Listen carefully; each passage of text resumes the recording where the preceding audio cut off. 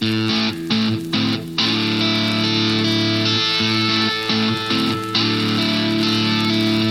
to the Pactum. I'm Pat Abendroth, and on today's episode, we are talking about legal issues and the Christian, things that have to do with the law, not the law as in the Bible, but as in the civil law. But before we go there, let me say a big thank you, a big Pactum thank you for helping to make my new book, Covenant Theology, a success. So many of you have given 5 stars on Amazon, and it makes it a lot easier to find. I've got a lot of nice notes, and that's encouraging. So thank you. It's exciting to watch it all happen. If you've not left a rating or a recommendation, please do so. Take a minute to do so. It really helps. Speaking of the book, Covenant Theology, we have a winner from the last episode. And if your name is Ricky Richard Jr., congratulations. You are the winner of Covenant Theology. Let us know your mailing address and we'll get that out to you. Also, let us know if you want it autographed or not. It might be a collector's item someday. Who knows? Our topic today is the law, but not the biblical law, as important as that is, even though we love to talk about that on the Pactum. But legal matters, as in civil matters, the civil law. And to discuss legal issues with us on the Pactum today, we have a guest. Today's Pactum guest is pastor of Community Bible Church, or the pastor of Community Bible Church in Beloit, Ohio, as well as an attorney. He is my friend, John Tucker. Hi, John, and welcome to the Pactum. Hi, Pat. It's a pleasure to be here. We're in your office in Ohio, and it's kind of fun. What does that sign say on the front of your desk? Got Squatch. Got Squatch. Yes. Yeah, what does Got Squatch mean? Yeah, we're big Bigfoot fans here in Northeast Ohio, so we're always on the lookout and on the watch for the Squatch. Okay, on the watch for the Squatch. You heard it here on the Pactum, and I'm sure you Pactum listeners can see through your earbuds or through your stereo that John does have a Pactum shirt on, so he's representing. That's right. On the watch for the Squatch with Pactum gear. we believe. Oh, my goodness. We are together because I've been at a conference along with my brother Mike Abendroth of No Compromise Radio with John and the congregation, and we've had a great time talking about being pilgrims. And it's just been a lot of fun to watch the people respond, and super encouraging, don't you think? Absolutely. It's been a great conference. You and Mike have done a fantastic job, and would encourage the folks to get to our church's website or YouTube channel, and take a look at the sermons that were posted. Fun. We'll talk about that at the end, so you can check that out with us. Okay, well, let's talk about legal matters and pastoral matters, so people get to know you a little bit, John. How long have you been in ministry? And then let's talk about being an attorney and how long you've been doing that. Yeah, sure. So I've been the pastor at Community Bible Church for 7 years now. Okay. And I've been involved in ministry in some other churches for probably the last 40 years. And 40 years? Yeah, because my dad was a Baptist minister, and I was involved in teaching in his church and filling the pulpit, and an elder there, and then was an elder in another church in the area, and then started attending Community Bible Church and became the pastor 7 years ago. Awesome. Yeah. Very cool. This is my second time here, so good to getting to know the people a little bit better. Right. And so you've been the preaching pastor here for 7 years. Correct. But lots of pastoral ministry, preaching, things right. like that before. Yeah. So I've been an elder. I've been teaching adult Sunday school classes, filling the pulpit, doing those things. You do a lot right now in ministry. So like a ministry week for you looks like what? Well, I'm preparing for adult Sunday school class where I teach through a book or cover a topic. We're working through Revelation right now.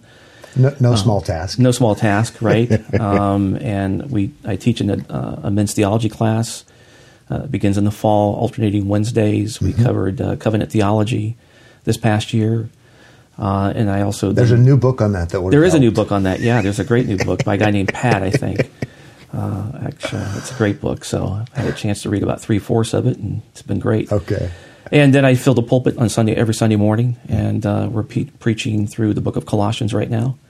And we're in chapter 3, verse 19, about husbands loving their wives. And so we're working through that passage. And Good. we'll continue to move through it and get to the end of it. Not to mention all of the other pastoral ministry responsibilities and caring for people. Yes. Right. So you have a full plate. And, in addition, if you didn't hear me say already, John Tucker is also an attorney. So talk to us about that and how long that's been going on and what it looks like. Yeah, so I'm a licensed attorney in the state of Ohio, and I have been for 33 years. And I have a full practice. I practice law full-time, as well as pastoring full-time. And my practice primarily focuses on business litigation, labor and employment law. Okay. I'm a trial lawyer, and so work with a variety of different clients. A lot of my clients are churches and Christian schools, okay, and businesses owned by Christians and secular ones as well. Mm-hmm. And so I handle trial work and advising and counseling clients on a variety of issues, helping them with issues that are often common with churches, structure issues, governance issues, some legal issues that they get involved in, whatnot. Christian schools have a lot of unique issues mm-hmm. in terms of relationships with parents and students and interaction with the community. So you have 2 full-time jobs. It's a good thing you have the gift of singleness and don't have any children. Oh, wait a second. You're married to Debbie. You have 3 children. I do. 1 grandchild. 1 grandchild, yes. Oh, my goodness. Yeah. So how do you do it? I don't sleep much. So I can it's attest a gift. To this. I can attest it's to a that. gift, I guess. So I have never required a lot of sleep, and so I'm typically up in the wee small hours of the morning reading or working on something, and I get up early and just start the process over. Not to mention the fact that you have horses and motorcycles that you mechanic. And yes, I've got some horses and some motorcycles, and I like to golf, and so I'm a man for all seasons. It's good. It's very good. You have great stories as a result of all of these things. Indeed. That's for sure. So let's get into the matter of the law and legal things. Did I say it correctly when I talked about, we're not talking about biblical law, we're talking about the civil law? Did I say that right, or is there a better way to say it? No, that's correct. Yeah, we're talking about, I'm a civil attorney, so we're talking about the law as it applies to any variety of civil issues that can come up with regard to a business or a church or an individual. Okay. Yeah. And Pactum listeners, I realize that there are a number of you, quite a number of you, that do not live in the United States. And so some of these things won't be directly applicable to you, but you might find them interesting. Hopefully you do, or maybe you want to move on to the next episode. But John's a great guy, and maybe you want to learn about things that are happening in America, because maybe you've got it better where you are, or maybe you have it worse where you are. But just to clarify, we're not trying to answer everything. We live in the United States, and John is an attorney here in the States, so we're speaking. It's a bit limited on this particular episode, just so you're aware of that, because we're aware of that. So with that in mind, let's talk about Christians, and then we'll talk about pastors, then we'll talk about churches, just as far as legal matters, things that we should be aware of, things that maybe might be blind spots, so that we're more equipped and more informed. And I think, John, you're the guy to help us with that. Sure. What do Christians in general need to maybe think about that they hadn't thought of otherwise when it comes to the law? Well, I think the most common thing that I encounter is the issue of taking care of the family, the estate type of issue. So wills, things of that nature, mm-hmm. being a good steward of what God has blessed you with. And there's been too many occasions, unfortunately, where people have come to me, a spouse has died. There's no will, there's no power of attorney, there's no living will, there's no documents to deal with issues regarding minor children or things of that nature, and you're in a crisis mode. And that's no time to try to deal with anything that's urgent or critical. Sure. And so it's better to have those things planned out. We want to be good stewards of what God has entrusted us. And thankfully, the Lord has placed us in a country where we have the ability to have these types of legal documents to help us to achieve objectives for, issues related to death or mm-hmm. estate planning issues, things of that nature. So at a minimum, I believe that every Christian, just as a good steward, ought to have a will, a power of attorney, for both just general business and issues, because a person passes, you want someone to be able to continue on mm-hmm. with the family businesses or the business of just the family, the checkbook, the bank accounts, mm-hmm. things of that nature. When do you think, when's a good time to do that? You want to wait till you're, retired? No, absolutely not. You talk to us about why. Yeah, well, because, it just becomes more tedious and more burdensome. This is a lifetime type commitment. So, mm-hmm. A single person can have a will. They ought to. A married couple should certainly have a will. So each of the spouses can deal with the business of the other in the event of a death. Dealing with minor children. So a young couple has a couple of kids who are minors. If both were to pass in a common accident, who's going to take care of the children? And unfortunately, what happens sometimes, those issues don't get covered, and you may have a state law then that tells or dictates how that issue is resolved. And so you end up having some secular agency, a children's services type board or a court or an unsaved relative who decides to interject themselves into the issue and decides, we're going to raise your children, or you want to be able to control and direct, and you can. There are ways to do that in your will and through other documents too. So that's a prudent thing to do. So it seems to me, and correct me if I'm wrong, okay, it's good if you're single. It's even more important maybe if you're married, and it's even more important if you have minor children. All are important, but by all means, as a pastor, I tell people, if you have kids, you need to get with the program. Absolutely, yeah. You definitely want those types of things in place. And then as you age, your circumstances change. Of course, your children who are 30 and 31 aren't going to have to go live with their aunt. You've not met my children. Okay, I'm kidding. But yeah, so you want to keep up with those things, and as you age, your estate expands. You may end up getting into a situation where a trust or a LLC, there's other family planning mechanisms that can be beneficial to help minimize tax consequences and to ease the burden of estate administration upon death, minimize the opportunity for probate, things of that nature. So there are tools that are available to us. And again, I emphasize the fact that the Lord in His good providence has placed us in a country where we have these things available to us, and they're not very difficult to do. And so you can find a good attorney in your community who can help you with these things and advise you on these matters. There's some things that are available online. I'm not a big fan of those because some of the more difficult cases that I've had to unwind are ones where people have done these things on their own, done them wrong, haven't done them the way the law requires, and are of no effect, and they create more litigation or more issues.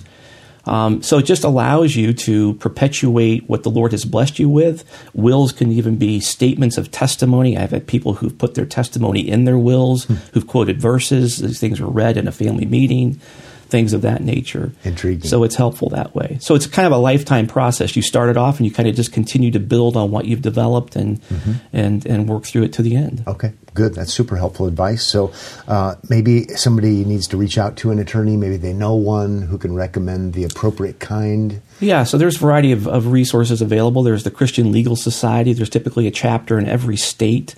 They can make a referral to you. You have state bar associations who will refer people to attorneys that have certain skill sets or practice emphasis, family lawyers, probate lawyers, things of that nature. Okay. And so each state is unique sometimes to itself with regard to how certain things work. So in Ohio, things work a certain way. In Michigan, they work a certain way. In Pennsylvania, it's a Commonwealth, so they have some unique laws. Louisiana is very unique in terms of how things work there, in terms of the way they've structured certain things. So you want to go to somebody who's licensed in your state so they can advise you correctly on what the best things to use are. What are some other things maybe we need to think about as Christians as it would relate to the law?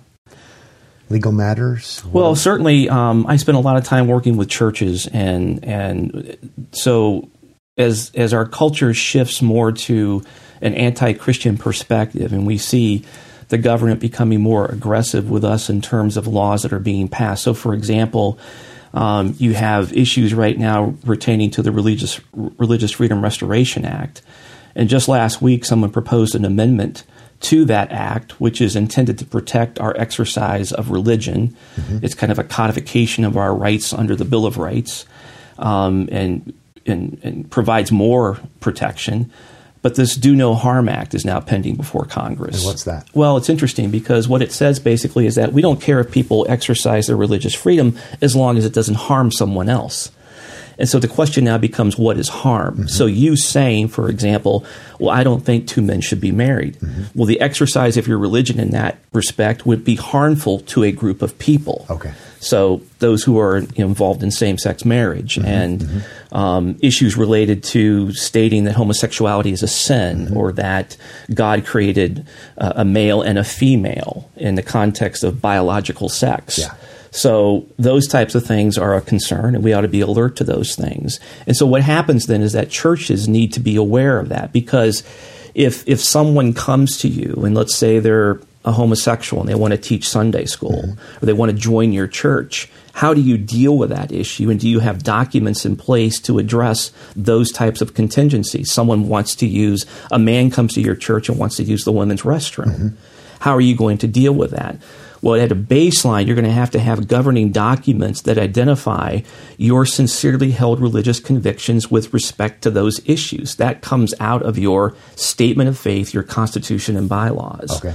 You must have those documents as a church. If you don't, you're very derelict in your responsibilities and stewardship of the church. Okay. And so you want to make certain that you have those things in place, because if you're challenged, your defense to those types of actions against the church are going to go back to your statement of faith. You can say to the court, Your Honor, we have always held, or we hold to this position that God created male and female. This is a sincerely held religious conviction. And you've said that twice now. That's an important It's a very important word, because it's the standard by which the court measures whether or not the church is just acting on a whim or in some prejudicial manner, or so if they our can sincerely held religious beliefs. Correct. Okay. Yeah. So you just don't want to be kind of flying,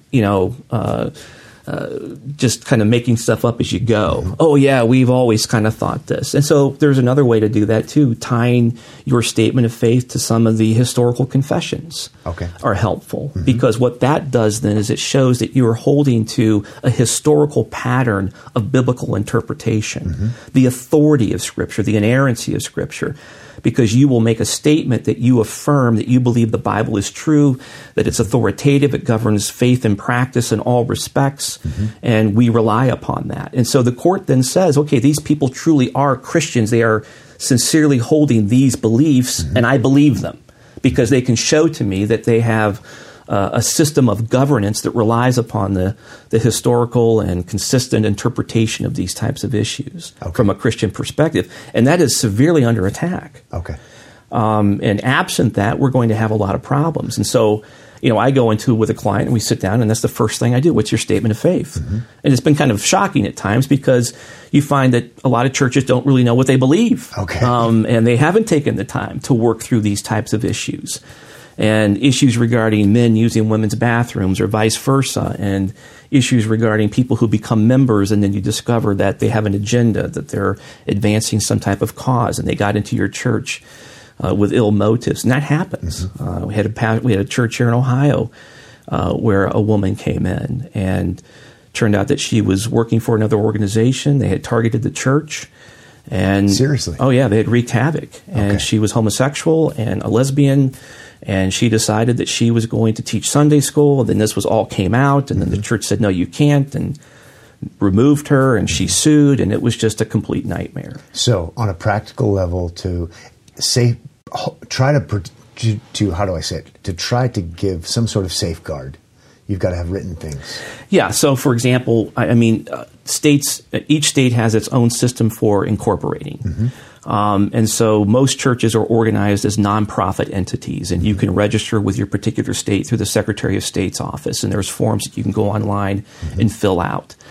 And that then begins to provide you with that baseline corporate protection structure that will help a church. And then you have governing documents that are related to that. So you're going to have a church constitution that's going to address things related to who is a member and how do you become a member. Yes. What are members' responsibilities? Who are the elders? How's the church governed? Is it congregational rule or elder rule? And then you get into issues regarding what you believe and how to discipline members. That's a big, big issue. You better have a system that's spelled out relative to the discipline of a church member, because a lot of litigation against churches oftentimes arises out of church discipline matters. And then you want to have your statement of faith. And all of those documents working together, and those are your corporate governing documents. Then, and you still may find yourself in hot water. Yeah, and so what's going to end up happening that you're going to want those documents, but we're going to still face litigation. There's nothing that's a fail-safe to prevent litigation. People have agendas, and there are groups of people who are specifically targeting churches. to come in and wreak havoc and advance their agenda. Mm-hmm. So is this one of the reasons why churches have insurance? Does it help them some? Yeah, that's a great question too, because sometimes the insurance may not necessarily cover this particular topic. So you'll want to have a conversation with your insurance company so you don't get a letter reserving rights as it relates to a particular claim and then find out you don't have insurance coverage for a particular issue. Okay. So you would want to take a look at that. And if you're a larger church, then I know some smaller churches typically don't have a very robust staff and don't need employee handbooks and things of that nature. Mm-hmm. But if you're a larger church and you have a staff and you have employees, then you're a business. You're engaged in that type of thing that would require an employee handbook. And you would want things like how to report forms of harassment or governance of issues relative to people being off of work or terminating employment and things of that nature, because litigation can arise out of those issues too. Mm-hmm. And we've already seen some of the allegations that have come out about abuse and things of that nature. And one of the criticisms has been that these churches didn't have in place a mechanism for people to report something. An affirmative defense to a report of abuse is the fact that you had some type of mechanism in place to address those issues. Someone where a person could go and report an allegation and that it would be handled discreetly and with decorum and in a way that would ultimately render some type of decision that was fair and impartial in that regard. So that's an important issue too. That can also become an insurance issue in some respects. Okay. So, the documents need to be in place. Are there big mistakes that churches make that leave them vulnerable to getting themselves into legal trouble that they could otherwise avoid? Yeah, they don't have the documents. That's the most common issue. Okay. So if we have those, any other kind of advice that you need to give to churches as far as other things they need to think through so they don't get accused of hate speech, or is it just a matter of time before it happens? Well, I mean, I think the hate speech thing is going to be difficult because anything we say is hate speech. That's what we're coming down to. I mean, in Canada, they just passed a law that basically says pretty much anything a pastor says from the pulpit could be hate speech. Right. Reading the Bible in and of itself could be hate speech. Mm-hmm.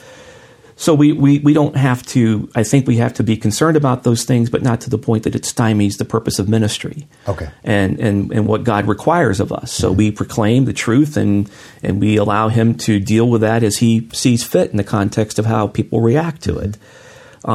So the issue, though, oftentimes is a lack of supervision with regard to staff, not having policies and procedures in place relative to things like nurseries, who's in the nursery, background checks for people who are serving, things of that nature, knowing who you are using, not putting people quickly into positions because you may not know who they are, or what their background is, or what their issues are, getting to know somebody, only allowing members to fill certain roles within the church.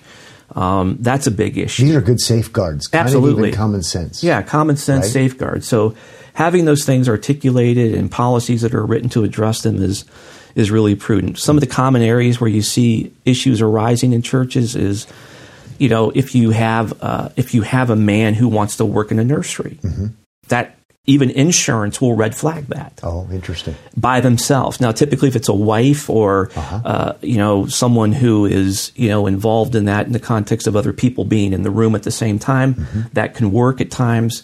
But typically, if you have someone who wants to be alone with children, working by themselves in that context, that's a massive problem. So I don't know if you think it's a good idea or not, John. You and I have not talked about this before, but at Omaha Bible Church, where I am, we have a 2-adult rule, and no matter what, if you're working with children, and for us that's birth through 19 or until they're 19 in Nebraska, it's always 2 adults. Yes, and that's very prudent. And it's a hassle. It can be, but it's hard to fill those roles sometimes. Yeah, but to protect the children that we love, but also to protect the volunteers against false accusations or something like that. And we have a 6-month rule, where our 6-month waiting period, you can't work with kids until you've been at the church at least 6 months, and background check and that stuff. But some of these things seem to just be common sense. They are, but they're often ignored. Okay. And it's shocking, quite frankly, because churches, I think, give people the benefit of the doubt. They want to work with people. They want to be gracious. They want to be open, accepting, loving, kind. And in doing so, they oftentimes open themselves up to some pretty significant problems. Okay. And so there is a bit of a naivete, I think, with regard to how churches have historically dealt with these issues. And I just think we need to move back from that. We're going to have to be very prudent, wise as serpents, but gentle as doves. And using the laws that are available and the mechanisms that are available to us that the Lord has, in His good providence, provided to us. The laws, the courts have recognized that the presence of these governing documents, these policies, these insurance policies, these types of practices are good safeguards and protectors for what the Lord has entrusted us. So it becomes a stewardship issue. Okay, good. Do you have any thoughts, even off the top of your head, about what we are going to do about restrooms in light of the crazy kind of transgender issues going on? Are we going to put a security guard at the bathroom door and ask to check people's status? Well, I think it's just going to become a hill we die on, frankly. It's going to become one of those issues that I think is going to be the great dividing line. And I think it's going to be one of those issues that's going to result in a form of persecution against the church, and that the government will use, for example, in this do no harm. So they would perceive then, under the modification of the current law, that a church who would say that a man can't use a woman's bathroom as an abusive use of religious freedom, because you're harming that segment of our society. Right. And therefore, you violated the law, whether it be some form of anti-discrimination law. We've already seen some of the Supreme Court decisions on these issues. The Brock case out of Michigan with the mortician case, where the man was dressing like a woman, and it was a Christian funeral home, and they terminated the person, and the person won in court. Ended up having to pay him $250,000. So those are the challenges that we're going to see as churches, and I think it's those things that we're going to have to know that more likely than not we're going to be challenged on them, and the way things are going, defense of those could be difficult. So what if we just retrofitted our bathrooms in their individual bathrooms, and so you go in alone, and sort of like Starbucks does? Yeah. What if we did that so we didn't have to stand there and check to see if the woman identifying as a man or vice versa really looks it? So we don't have to check. Right. Would that be a good option, or is that a compromising option, or just what's your opinion? I think it could be a possible option. I mean, I think there are ways to look at some of those issues, but at the same time, we don't want to adopt a policy that compromises what God's Word has said. Sure. And what the church stands for. Surely. Not that you're saying that, but we have to be cautious about that as well, because we want to be people who are standing firm on the truth of God's Word. Absolutely. And affirming that a man is a man and a woman is a woman. Yeah, I was just thinking in terms of I cannot tolerate, as a husband and as a man in the restroom with my wife. Right. And that'll be the end of it for me. Yeah. I'll stop going to that church. Correct. Or we'll put a stop to it. But at the same time, I don't really want to post a bathroom security guard, finding out, what kind of chromosomes the person has before they go in. That's true. So it's a catch-22 a little bit for me personally. It is. And I think there are ways that we can perhaps address them from the standpoint of, like you've suggested, or unfortunately, maybe it is one of those things that you have to kind of monitor in some way. I don't know. I mean, it's going to be hard. It's developing, and the way the law is working, there may not be any policy that ultimately works unless it's just so open and so free that it doesn't matter and the church doesn't care, and we're just going to be open to everything that comes down the pike. It's hard to live in Babylon, John. It is hard to. Yes, we are exiles, as you so passionately presented today for us. Oh, I've been, I think, to other countries where they have like outdoor urinals. Well, there's that. I mean, there goes modesty, but right. So and perhaps we end up putting porta potties outside of our churches, and we don't pay attention to what people are doing and whatnot. Oh, my goodness. Who knows at this point? How about legal matters as they would relate to pastors? Well, the biggest issue with pastors is counseling. Okay. So that's the hot area. That's where pastors get in a lot of trouble. Mm-hmm. So you don't typically want to counsel by yourself. You don't counsel with doors closed. Okay. You let other people know that you're counseling. You limit the time that you're counseling. And the minute you have any sense that a person is uncomfortable in counseling or has a concern about something that you're saying, you typically want to pull back a little bit, bring some other people in, talk to another elder. Typically I like to have another elder with me, and I talk to the person in advance and say they want counseling on some topic. I'm going to say, okay, I'm going to have another elder with me, and let them know that. And that way, there's always an additional witness as to what was said, and you avoid the he said, she said scenario. If it's a woman, I typically want to have another woman in the room with me. Sure. I'll talk to that person about it. Typically it's my wife or maybe someone else in the church who's willing to sit in. Again, you're protecting the pastor in that way because the pastor is very vulnerable in those situations. And we know that people are willing to make allegations that are sometimes baseless. Sometimes they're actual. So you want to avoid the situation where the pastor is placed in a compromising position or the person is placed in a compromising position. So you're protecting the church that way too, and what the church stands for and its name and reputation in the community. So pastoral counseling is a big deal. Insurance is important in that as well. You want to make certain that your insurance policy covers those types of issues. Sometimes there's exclusions for that that can become somewhat tricky. But again, I think with regard to that area, that's the typical, most common area that a pastor has exposure. And we've seen that. I mean, we know of some of the cases that have been reported with some of the more popular, well-known pastors who have been accused of not handling pastoral counseling issues correctly or properly, or didn't have enough people involved, or were accused of inappropriate touching during a counseling session, or advances were made, or things of that nature.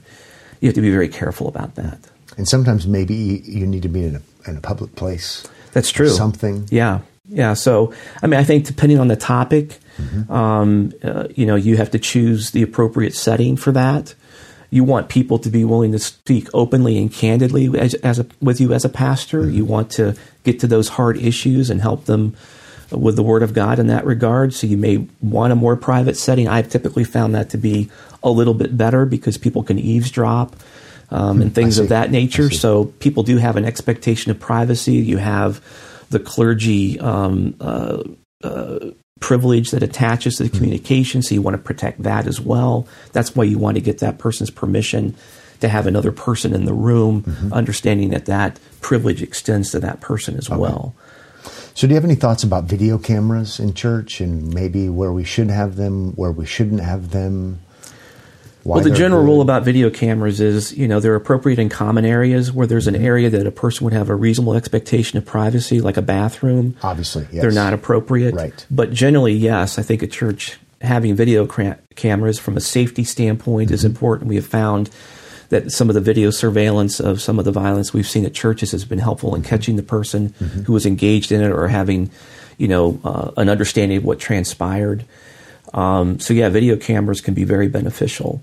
And again, you want people to be aware. I think some people would appreciate the fact that there is a video camera and that, if someone were to come in and do something, there would be at least a record of it. Or, if the pastor's in the church by himself and someone comes in and they're in some area where it can be videoed, that's safety for both people. And that type of thing is helpful.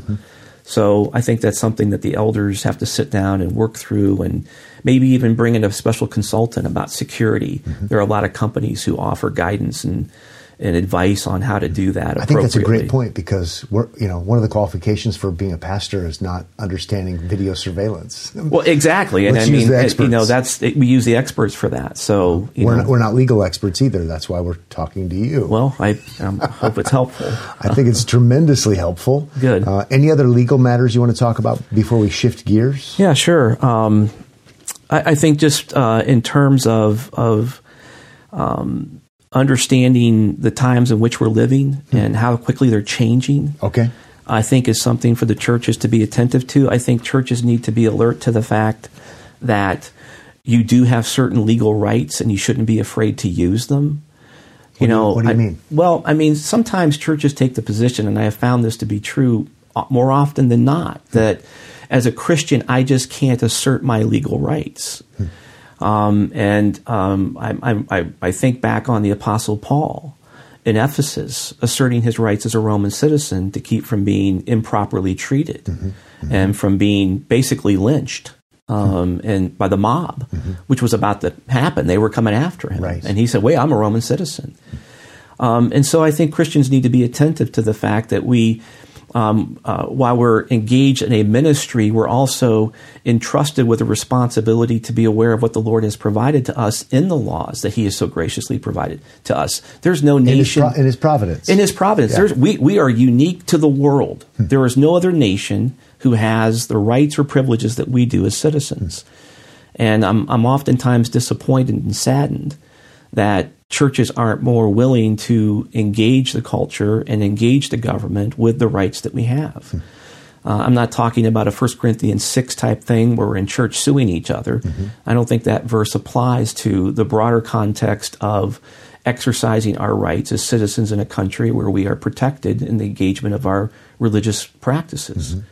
And so I think churches need to be a little bit bolder and willing to step up to the plate in the face of the onslaught that we're going to see from especially this shift that we're seeing in the with the transgender issue and the homosexuality issue and all of these things that are coming into the church, and making certain that we're not giving ground up that we don't have to. Good. So how do we learn about that kind of stuff? What's in practice? Well, the Alliance Defending Freedom organization is a great resource. They've kind of become the tip of the spear, if you will, with respect to advancing Christian rights and protecting Christian rights. I know during the pandemic that they were very vocal about the rights of churches to continue to meet and how they met and when they met. So that's important. I think paying attention to what is taking place in Congress and in state legislatures as well. A lot of these things get snuck under the radar. You know, for example, we've got some stuff pending here in Ohio that is extremely radical and left-wing, and we need to be attentive to those things and to make certain that we're contacting our representatives and our governing agencies and things of that nature, voicing our concerns, contacting our senators and state reps and things like that. Good. And you're not trying to do all this because you're a theonomic postmillennialist trying to turn Babylon into Jerusalem. No, I'm the furthest thing from it. But again, I go back to Paul. And I think that's interesting. And indeed, what Paul did was really fascinating. Paul used the law to advance the gospel. And what he did was, he worked his way through the courts and ended up in Rome. And that's fascinating to me. And those scenes from the book of Acts are some of the best courtroom scenes ever recorded. And I love it. And I'm looking forward to my time in heaven with Paul, because I want to have a conversation with him about those things, because they're just quite wonderful and unique. Well, I hope you do enough good works to have final justification. Well, I'm working that way. I'm hoping that my final salvation or future salvation is secure. So I'll stand on my. We do know John Tucker has better theology than that, but we like to kid on the Pactum. Indeed. Because John Tucker is no gospel preacher. He understands law and gospel and a thing or two about the civil law, which is what we're talking to him about here today on the episode. Let's talk about your book project that's coming up that's different than civil law. Yeah. So I've been toying with the idea of writing a book that kind of focuses on some of the legal phrases and ideas and words that are used in Scripture, the law for the gospel. So now you have your pastor hat on. I do. Right? This is not Esquire talk. No, not necessarily. Okay. But it's based upon my experience with the law, of course. And what I've been struck by is the frequency with which the Scripture uses legal terms to help us better understand the significance of our salvation. So for example, in Ephesians chapter 1 alone, we have these types of legal words: adoption, trespasses, forgiveness, inheritance 3 times, sealed, pledge, and redemption. Those are all legal words. Those words all have a forensic quality to them. And that speaks to the binding nature of God's work of salvation and the guarantee and the promise. So, for example, today in 1 Peter, you teased out in chapter 1 the idea of our inheritance being guaranteed, which is a wonderful concept. And it's legal, right? And it's legal. Yeah, so we use words like inheritance. We have words like justification, judgment, pardon, even grace is a legal term. Debt, canceled, mercy, guarantee, as I've noted. So you have these words that have a unique meaning are used by the apostles. So for example, in Revelation chapter 7, John speaks to the issue of being sealed. Well, John is reaching into the legal custom of sealing legal documents to show that it's guaranteed, that it's fixed, that it can't be altered. And legitimate. That's right. So these are authentic.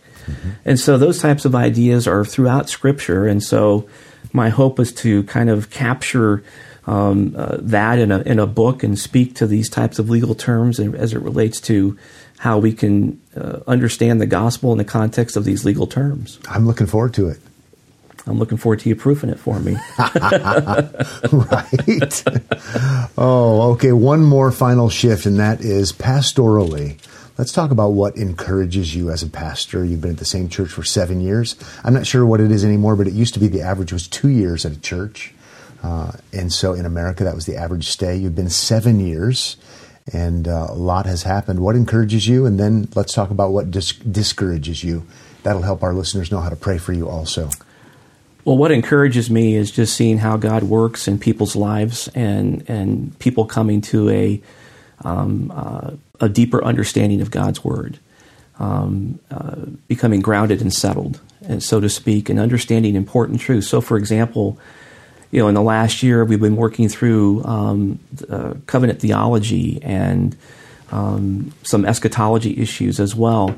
And it's been really remarkable and encouraging to me to watch the people begin to grasp the law-gospel distinction and understanding the significance of that from the context of the covenant of works and the covenant of grace and the covenant of redemption. And in talking to the people that you pastor, so many of them are getting it. It seems to be that they are. It was so exciting to me just to experience dialoguing with them, talking with them, and you don't get the credit for it. So praise God for the fact that He's been using you to help people. It's no wonder you're encouraged.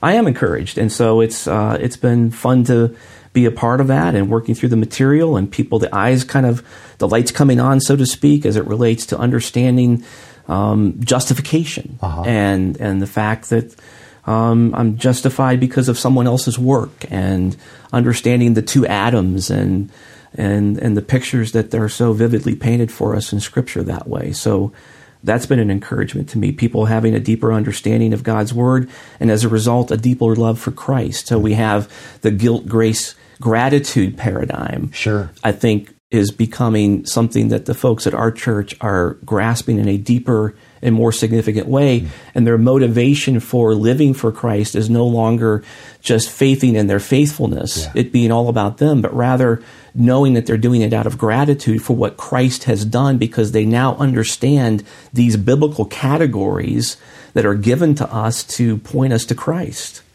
So awesome. You've ruined them for life. Well, actually, right? It's a glorious ruin. It's a glorious ruin. That's Indeed. true. How about discouragement? I hate to end on that, but I think we're going to do that. Well, I think all pastors kind of face those unique challenges of frustrations with being disappointed by people. And Pactum listeners, we are recording on a Sunday evening, so it's the pastoral low time. Yeah, this Sunday evening Monday time frame is never quite good for a pastor, but you want people to live and love the Lord, and sometimes you scratch your head about certain things as to why they aren't, and you get frustrated about that and discouraged, and you wonder why people don't stick to their commitments to the church. Do they love Christ? And that's discouraging. You question as to why they're even there, or why they've left, or what they've done, things of that nature. So I think just the unique challenges of being a pastor that are, being the person that everyone comes to, and the emotional aspect of it. You're always in that context of trying to be extra helpful and trying to figure out people's problems, and that can become, I think, somewhat burdensome at times. But that's just part of the ministry, and you trust the Lord, and you keep moving forward and knowing that His church, and He'll build it, and He'll work it out. I was on a walk today after church was over, and I was speaking with my wife, and I said to her, I was here at the church a year ago, and without question, the congregation and the church and everything seems healthier than it was 12 months ago. So praise God. You might not be seeing it, and you might be discouraged sometimes, but how encouraging it is to see so many people helped to be able to read the Bible better, and they'll always be able to. And so I want you to be encouraged. I'm encouraged that you're on the show today, too. Well, I'm encouraged by the fact that you are interested in our ministry. You and Mike have been incredibly important to me, and I appreciate that. And I appreciate men who will take a stand on issues like the law and the gospel. And I owe a great debt of gratitude to you and to Mike for teaching me some of these important things. I was a gospel guy. I was a dispensational guy. And thankful to men like my dad and then you and Mike who've come along and helped me understand these things, that I can better communicate them to people that I love and that the Lord cares about. So thank you for that. Praise the Lord for it. Thank you so much for being on the episode today. It's been great. If you want to know more about John, you can go to the website, thecommunitybiblechurch.com, thecommunitybiblechurch.com. You can find links to sermons there also. They're on Facebook, The Community Bible Church. Also on YouTube, they have a channel you can subscribe to. I think the best way to find it would be to type in The Community Bible Church, Beloit. How do you spell Beloit? Beloit. Okay, in Beloit, Ohio. Easy to find. You can find good sermons on there, good content, resources. And if you want to be in touch with the Pactum, you can find us all sorts of ways on Twitter, on Instagram, but you can also find us on our website. Go there for gear, go there for resources, go there for episodes, and that would be thepactum.org.